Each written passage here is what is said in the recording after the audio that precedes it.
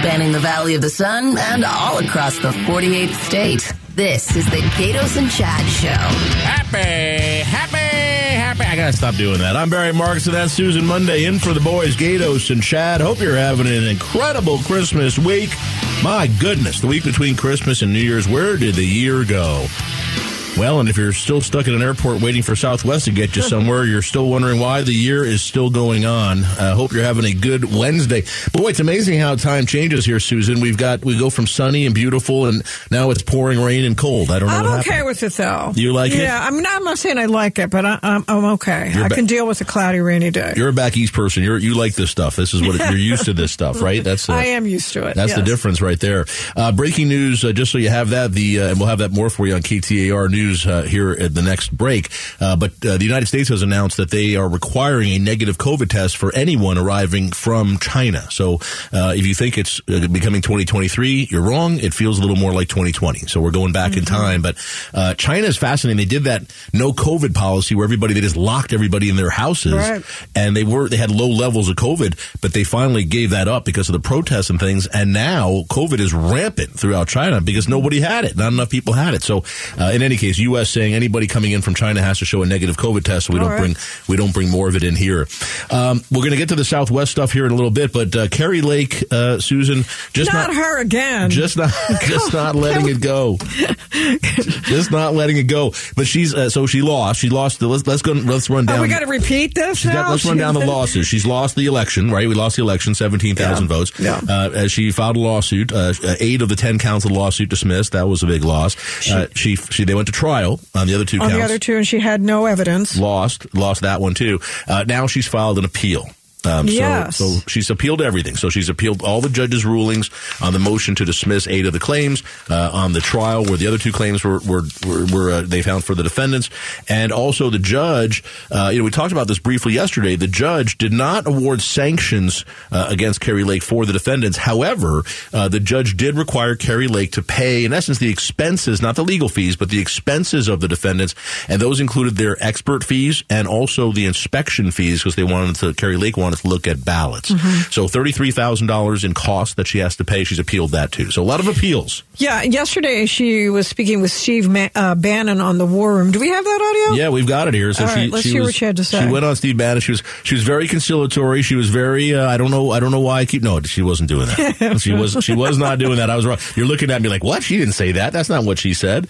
It was almost like that though. Standing up for the people of this state, the people who were done wrong on Election Day, and the millions of people who live outside of Maricopa County, whose vote was watered down by this bogus election in Maricopa County. The people of Arizona want me to stand up for them. Yeah, they really don't. So it's... That's what some of them do. Come on now. It's maybe 6. It's the 6 who keep yelling at me on Twitter. But otherwise, she's I got to tell you, she just keeps saying, I'm fighting for you, and people keep sending her money. I guess Susan, I'm fighting for you, by the way. I want you to know that I'm fighting for you. You're fighting for me? Here's the website where you can go make a donation. I'm fighting for you. Listen to this.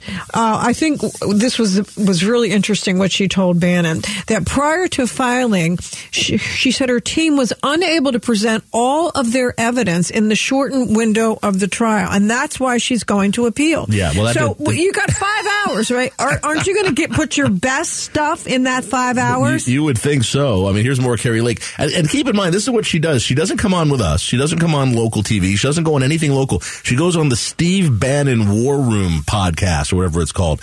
It just plays to the same audience. The trial came on so quickly, and we only had 2 days to prove our case. Only had 2 days? That was a lot of days. They had no evidence. How many days do they think they needed to put on no evidence, Susan? I'm curious. I mean, seriously, you can stretch it out. I mean, I'm a trial lawyer. I can stretch it out if I need to. You know, the thing that kills me, she said she had a smoking gun. Wouldn't that be the first thing you'd present? Yeah, no smoking gun. There was no gun. There was no smoking. There was just nothing. There's no other way to say it. We had hundreds. We had 1,000 documents for the judge to go over, hundreds of pages for him to look through. Oh, I love this stuff. Yeah. So here's what happened. She lost. She had every I don't want to keep talking about this, but she had every opportunity at this trial to put on all of her evidence, as you said, whatever the smoking gun evidence was that Get she the told. good stuff out first. Release, or do you save the good stuff for the last? Release the Kraken right away. Get it out there. She had every piece of evidence that she wanted the judge to see. The judge saw 1,000 documents. Every expert witness she had was allowed to testify. Every regular witness she had was allowed to testify. There wasn't one person, not one witness, not one expert, not one document that she wanted the judge to see to help decide this case that was not seen, reviewed, and considered by the judge. Not one. So all of her evidence was there. It wasn't enough. There's not because there doesn't exist. When you're claiming there is a conspiracy, when your entire lawsuit is, I lost because they're all out to get me and they did illegal things to make sure I lost. That's her claim. When that's your claim, which is not true, you can't prove it. You can't prove something that's not true. Well, how could she have proven anything related to the printers unless she had access she to had that? She had to show the way this Arizona law says this. This isn't me saying it. It's not the judge saying it. I'm playing the devil's advocate. Yeah, here. no, absolutely. Arizona law says in any election contest, there's a presumption that the election was run properly. And run squarely, and it's fine. That's the presumption. And you have to show that it wasn't. And what happened here? Look, the printer thing was a mess. I mean, I'm not going to tell you it wasn't. It's ridiculous that they had this great setup. You could print your ballot. You go anywhere you want. You don't have to go to your precinct. You can go to a vote center all around the county. And so if I live in Tempe and I want to vote by my office in Glendale, I can do that. It is great. And they print your ballot right there, so you can vote anywhere. It's your personal ballot. And what happened was there was something wrong with the printer. It wasn't printing dark enough or right. I don't know. And they couldn't tabulate your vote at the vote center, which is a bonus that Maricopa County put in, because most counties in Arizona, you don't count the vote at where you don't count the ballot, tabulate the ballot at the precinct or at the vote center. The majority of counties in Arizona, they take your ballot back, they put it in a box, and they take it back to an election center and they count it later. That's how it works. So there's immediacy there. Yeah, so I understand. Immediate proof. And I understand folks who wanted to see their own ballot go through. I get that. But the fact is, the evidence is, and her own experts said this, every ballot was counted. So even if it wasn't counted at the vote center, even if it was the wrong size, whatever, every ballot was counted. And you want to know how I know that? Because her experts, her witnesses said so. Mm-hmm. Not the counties. The county said it too. But her people said that. There's no question. It's undisputed that everybody who voted, everybody who submitted a ballot that was legitimate, their vote was counted. But what if people felt disgusted and walked away? Yeah, you can't prove that. I feel disgusted all the time. That doesn't mean my vote wasn't counted. Right? Well, if they walked away, it wasn't counted. Why would you walk away? If you walk away, that's on you. If I go to a vote center and I don't want to stand in a line, that's on me. It's not on. There's no guarantee. This isn't Domino's Pizza of voting. You show up and by the way, you could have voted by mail 27 days before the election. You could have voted early at a polling center any day prior to the election. I mean, there's so many opportunities in Arizona to vote to make this easy. And even on election day, even if you got to a polling place on election day where there was a line and you didn't want to wait in line, you go on the app, Maricopa Vote, and there's 223 vote centers. They're like every few miles. If you wanted to go to that trouble. You drive 3 miles. If you don't want to look, I don't like standing in line. I hate lines. If you told me it's an hour wait here, or I can drive 4 miles here and there's no wait, I'll drive the 4 miles. I'll do that right now. You. Well, okay, but if you don't want to do that, that's on you. Then you stand in line. Okay. But my point is, there were so many options. So many options. Do you think that a month, which is about all they had to prepare, this is enough time to prepare your case? Oh, yeah. Okay. Are you seriously? I'm just playing devil's advocate. Well, should we just stop should we not be putting the people who were actually elected, should we not put them in office? Should the state just come to a halt? Should we tell Doug Ducey, Doug, I know you're done after 8 years. We need you to hang out. A little longer. You got to hang out for another 8 months while we run this through the court. It doesn't work that way. It just doesn't work that way. And that's why the statutes are written the way they are. So when she says she didn't have enough time to present her evidence, you think that's bogus? It's something a loser says. It's something a loser says. You don't say I don't have any evidence and that's why I lost. You say I didn't have enough time. Right? It's like the kid you go to take your test and the kid shows up 15 minutes late for the test and doesn't do well in tests and the parents are like, what happened? Why'd you fail this test? The teacher didn't give me enough time. It's like, why didn't you study ahead of time? Why didn't you get a good night's sleep before? Why didn't you set your alarm and make sure you got there on time? I mean, it's not the teacher's fault you failed the test. It's your fault. And that's what we're talking about. So the bottom line is she's taking it to an appeal, and you feel she'll lose again. Oh, yeah. Okay. All right. She can't get enough losing. Susan, you can't have enough losing. I would feel, honestly, the judge cut her a break and not making her pay all that extra money. I think if she goes through with this, that he ought to stick it to her, honestly. I don't know if she can, but the one thing would be if the court somehow reverses on the cost of award and says, go ahead and award fees, too. That would be funny. All right, coming up. By the way, that's Susan Monday. I'm Barry Marks, and we're in for the boys. Are we done with Kari Lake now? Yeah, we'll see. We got Becky Lynn standing by. She's going to give us an update on the news. And then when we get back, this is always interesting to me. Teenagers, their body clock, and I didn't believe this when my kids became teenagers, but they sleep later, right? They go from waking up at 6 a.m. to wanting to wake up at 11 a.m. It's a crazy thing. Oh, okay. Yeah. It's true. It's a physiological thing with kids, like teenagers. And but we don't move our school times around. Schools still start really early. There's another push now. Should high school start later so that kids can get enough sleep? We'll talk about it next. It's KTAR. Arizona's news station, KTAR News, 92.3 FM. The Gatos and Chad Show, afternoons. All right, welcome back. I'm Barry Marks and Susan Monday. We're here for the boys. It's that week between Christmas and New Year's where Gatos and Chad, they hang out together, they cuddle a little bit, maybe go out for lunch and dinners. It's very nice. It's a bonding experience, right, Becky Lynn? Isn't that what they do? It's bonding. Yes. Is that sure? Like super glue. I keep trying to get invited to one of their bonding experiences. They just keep shaking their head. They don't say anything. They just look at me and shake their head. Not going to happen. Not going to happen. All right, Susan Monday is here with us, and Susan, this is an interesting story to me. I know you're a former teacher. Yes, I am. And so this has been going on for a long time, and I didn't used to believe this, but I've seen it in action now because I had teenagers. It's true.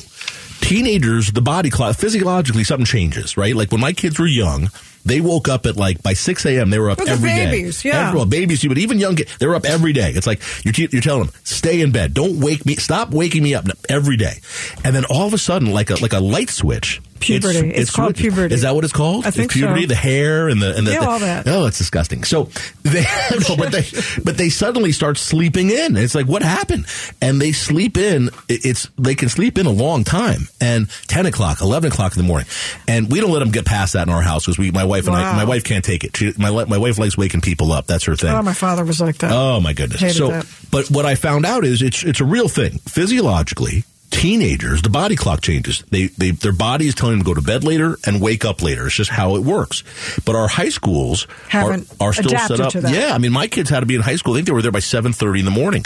And it's so what you end up with is there's a lot of kids who go to sleep later and then are waking up earlier than their natural rhythm would have them wake up, and they're not getting the sleep they should get. Mm-hmm. So the question is, should high schools start later? Well, when I was in high school, I was in an area in New Jersey that had really expanded quickly, and we were on split sessions. And I was in the morning, and so I was going to school at 6 o'clock. It was always dark.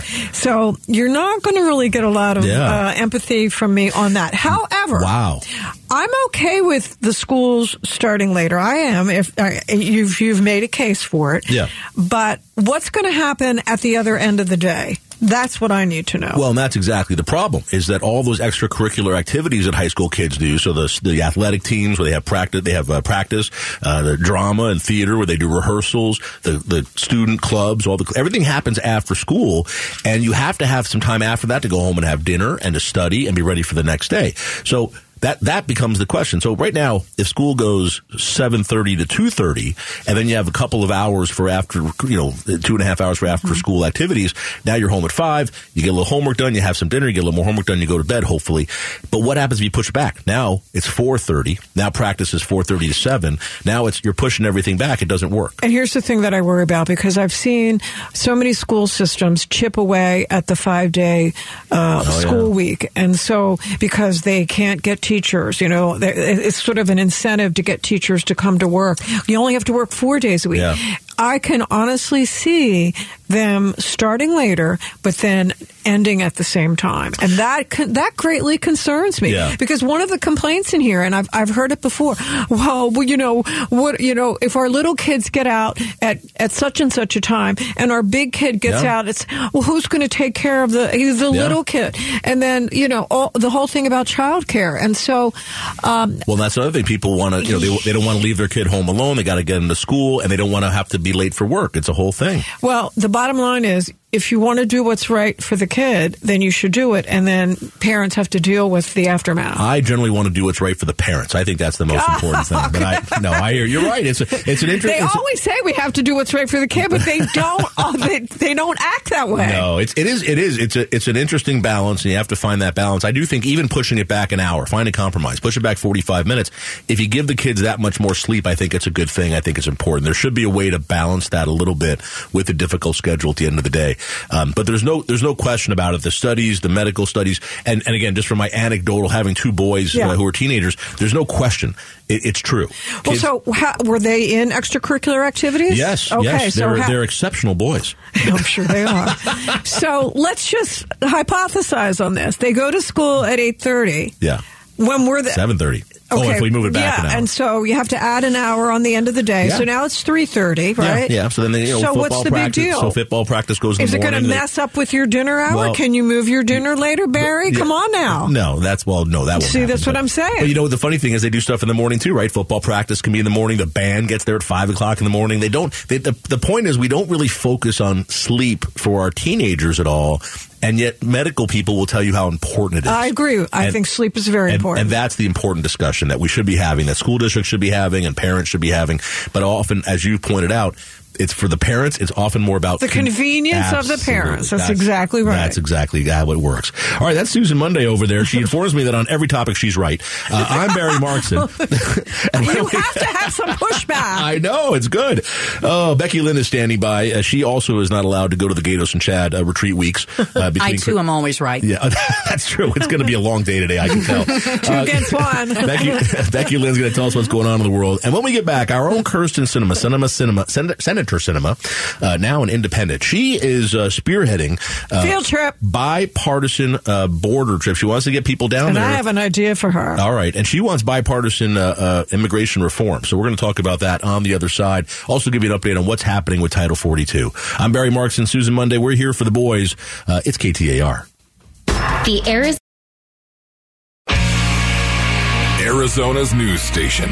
KTAR News 92.3 FM. A mashup of news, information, and entertainment. You're locked in to the Gatos and Chad Show. All right, welcome back, everybody. I'm Barry Markson with Susan Monday. We are sitting in for Gatos and Chad. Thanks for joining us. And Susan, this is interesting. Our own Senator Kirsten Sinema, we've been talking about this. People going down to the border, not going to the border. She wants to go to the border. Yeah, I think it's a great idea. And she wants to take people with her. But I think she says the people who are willing. I think she needs to take the unwilling ones. Yeah. No, I really mean that. Kind of hog time and throw in the back of the truck? I do. I think all of the senators from states that have sanctuary cities, it should be mandatory that they go down. Because they don't have a clue. Well, I personally don't even have a clue. Well, what do you think they'll see being there in person as opposed to hearing about it or getting a briefing about it? I think they will see the masses of people, the filth. I think they will see why some of these governors have shipped some of these people to other states because they can't accommodate them. The housing there, I can only imagine what it's like. Yeah, look, it's sometimes I think these sorts of trips are show trips. They're there so the media can see you and be down there. But I do think there's some value because we've seen pictures of this. We've seen video on the news of it. We know the people coming in. But I do think there's value. Pictures are enough. Just like you've seen pictures of what happened in Buffalo. That's different than actually being in Buffalo. That's true. I'm not going to Buffalo either. You're going to have to tie me up and throw me in the back of the truck. But the important thing here is that Kirsten Sinema is doing something. Yes. And it's not just taking a trip to the border. She wants to take the trip to the border as a precursor her for bipartisan immigration reform. I think it's a great thing. And she was working on that already with Republican Tom Tillis yep. and others. They had a plan in place, and they were trying to attract Republicans to it as well. And they ran out of time last year in 2020, or this year, 2022.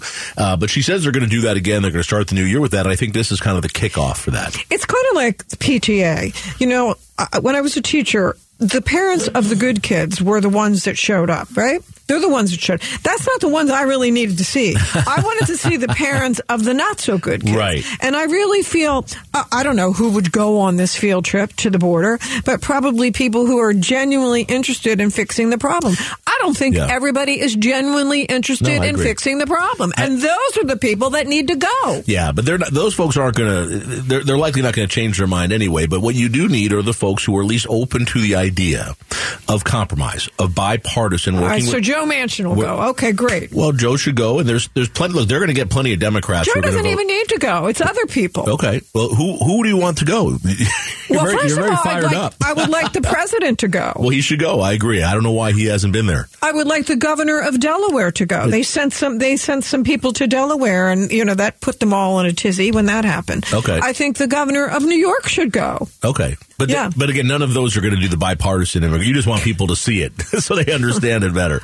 What I'm looking for is actual solutions. I want Congress, for the first time in decades, to have bipartisan immigration reform. And the plan that Sinema had put forward with Tillis had things in there like an increased amount of border walls and security, increased technology on the border, increased border agents there so that we can get a better handle, better control on our border.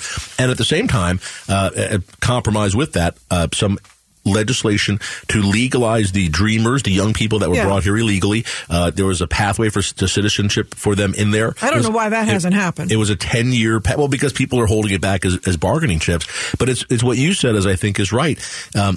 Neither side, there's many people on both sides who don't want to do anything because they'd much rather use it as a cudgel to hit the other side over the head with it, to raise money, to get more clicks, to get their voters worked up. They'd rather do that than try to fix it. And it's what Kirsten Sinema is proposing here isn't going to fix the whole problem, but it takes care of at least a big part of it. And it's a step in the right direction. And the only way we get this country better is if we start to have bipartisan congressional movement to help solve our problems. There's issues that have to be addressed. I'm glad she's doing something. No, I am too. Can we talk a little bit about what happened yesterday with Title 42? Because now there's some time, not a lot of time, but there is what happened yesterday. The Supreme Court gave more time to keep this Title 42 in place. Yeah. But that's not enough time, but it's still something. Well, it'll keep Title 42 in place at least until, is it February? March. Yeah, it'll be after that when the decision comes down. And the important thing with Title 42 to remember, people keep forgetting, it doesn't address illegal immigration. It doesn't address people who are swarming across the border, coming into the country illegally. It's literally addressing people who come to the United States to our border pursuant to our laws and apply for asylum. And the question is, what do we do with those people? When you come from another country and you're applying to come into the United States under our asylum laws, do we let you in until we can adjudicate your case and make a decision, or do we keep you out? The law says we let you in. That's what the law says. Again, this goes to comprehensive immigration reform. This should be addressed. There should be things like increasing the number of immigration courts, perhaps giving additional authority to particular people at the border so decisions can be made on a faster basis, changing the law that in order to apply, you don't apply at our border, you apply in your home country at our embassy. There are all sorts of things that can be put in place here, but the law has to change. And the law can't change one side or the other. It has to be both parties working together to try to fix these issues. The fixes, some of them aren't that hard, but they don't. But there's just too many of them that don't want to do it. I was okay with, during the Trump administration, that they sent them kind of like in a holding area back to Mexico. They weren't sending them back to war-torn Nicaragua or whatever, Venezuela. They weren't. They were sending them just right over the border to Mexico. Right. Well, why would Mexico? Mexico did that, but why would they keep 2.5 million people? Why would they keep doing that? That costs... Well, right. I don't know. Because we'll build more car plants down there. I don't know. Create more jobs. Think about how many people that is. That's why they would do it. 2.5 million people. It's incredible. It's a lot of people. Well, why would we continue to do it? Well, because it's our law. All we have to do is say we don't let you in. We can change the law. We can change the law to say you don't apply for asylum here at our border. You apply for asylum in your home country. And if you come here to our border, we're only going to send you back. Well, that seems like a simple fix. As long as it's a realistic, now you have to beef up the embassy staff. You have to be prepared to take that number of people there. There's issues. You have to work it out. But that would be a good fix. It is. I don't know why they don't do that. But I like it. There's probably reasons why they don't do it. But my point is, there should be. Because it's too easy. There should be a discussion at Congress. They should discuss it and come up with a way. Because when these laws were put in place, we didn't have millions of people coming here trying to get asylum. That wasn't an issue. So the laws didn't think about that. But it's an issue now. But we can't get either side to work together. Well, my hope is that this is not a dog and pony show. Like, they just don't see all these beautiful facilities and it's just, a wonderful little trip, a photo op. No, that's not what I want them to see. Well, I agree with you. And Sinema, to her credit, at least has been somebody who's been critical of the Biden administration. She's been speaking out against this. She wasn't running for re-election this year, so she's been speaking out about it for quite a while. And I'm hopeful that she's going to really show them what the border looks like. What it really looks like. And the issues that they're dealing with, and hope it creates some change. All right, coming up, we're going to talk a little bit about your pets. Everybody loves their pets. Or do they? They do. But they just might not be able to afford them anymore. They're like kids now. It's like, I like my kids. I'm not that fond of everybody else's kids. But anyway, with the pets, right, has COVID and the pandemic and inflation, has that made it impossible for some people to keep their pets? We'll talk about it next. That's Susan Monday. I'm Barry Markson, in for Gatos and Chad on KTAR. Arizona's news station, KTAR News 92.3 FM. Spanning the Valley of the Sun and all across the 48th state. The Gatos and Chad Show. All right, welcome back, everybody. Barry Marks and Susan Monday, and thanks for joining us today. I didn't like this story very much, Susan. You didn't? No, I didn't like it. Look, you have your pets, you should take care of your pets. It always... you can't return them? But people do return their pets, right? Even they adopt pets, they return them. And part of me gets it. I had a story, I had a thing happen. A friend of mine was a big, she fostered dogs and she's a big animal rights person. And she brought in this dog. It was a pit bull dog and it was just not pleasant. Maybe it wasn't a pit bull. I don't know. It was a nasty dog. And I'd go over there and it would bite people. Not good. Like bite your leg or if you kept my hands at my side, it would bite my fingers and not in like a playful way. So I'd walk in and have to put my hands up over my head. It was a whole thing. And they fostered the dog, and at one point the dog had to have surgery. They paid up money to have let the dog have surgery, and then they finally found someone to adopt the dog. And the people adopted the dog, and I was like, holy moly, that's the greatest thing ever. And then like a month later, the dog's back. And I said, what happened? They said they returned the dog. The dog was a problem. I said, in this instance, I actually understand it. The dog bites people. You can't have that. I mean, at some point you got to say, do you put the dog down? Like, what do you do? I don't know what you do. But this is sad today. So do you have pets? I do. We have a dog, Max. He's the best. Okay, he is the best. He's the best. You spend a lot of money on him? Not too much really. He's do you treat him like a dog, or is he a family member? Well, is he sleeping in your bed? No, the only people that sleep in my bed are me and occasionally my wife. But that's it. No, my wife. No, we don't. Nobody else sleeps in the bed. Okay. Getting kind of personal here, Susan. Because everybody has their pet sleeping in bed with them. I don't like that. My dog is like 75 pounds. There's no way that dog is getting in bed with me. Oh, 75-pound dogs sleep in people's bed. I know. I don't like that. Well, it is kind of a sad story. During the pandemic, a lot of people were lonely, so they adopted pets, right? And now the pandemic is over. Right. And now inflation has kicked in. And they're not lonely anymore. Well, I don't know about that, but inflation has kicked in, and having a pet is kind of expensive. Yeah.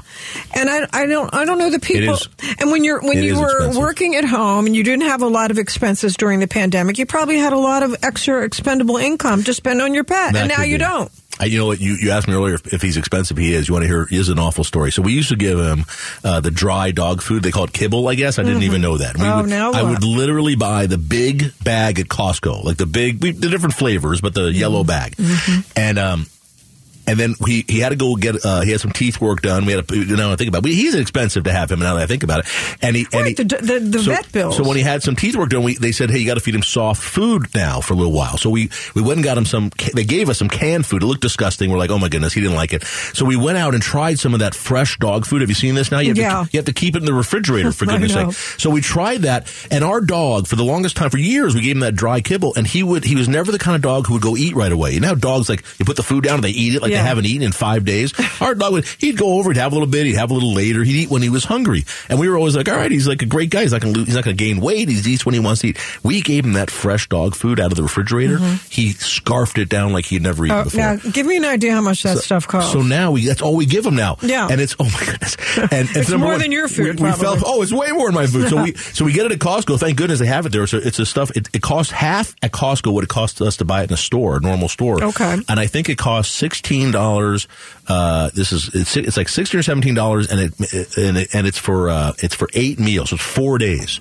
So it's basically costing us $4 or $5 a day to feed. As opposed to the kibble, which was probably like 50 cents a day. It was like $40 for this bag that would last forever. You're never going back to kibble. What's the dog's name? Max. Max is never going back to kibble. No, he's not. We tried to mix it in. We're like, let's mix it a little in. Like to kind of expand. Well, I said maybe one meal he gets the dry stuff. He's having none of it. He has none of it. And now we even tried to give him some different fresh food. Not that it was less expensive, but just different. You mean like ground beef or something? No, like more fresh dog food. But he's very particular now. He just likes a certain brand. He likes what he likes. He's like his dad. All right, so that's a big expense. Yeah, that is. You're okay with doing that because you can afford to do it. We can afford to do it. And actually, we had so much guilt for the years that he ate all the dry food he didn't like. It's like we felt awful. So now we give him the fresh food. And he loves it because we have to like cut it up for him. It's like a whole thing. He loves the whole process now. We bring like white tablecloth service now. It's really nice. We see if he likes the wine first. It's incredible.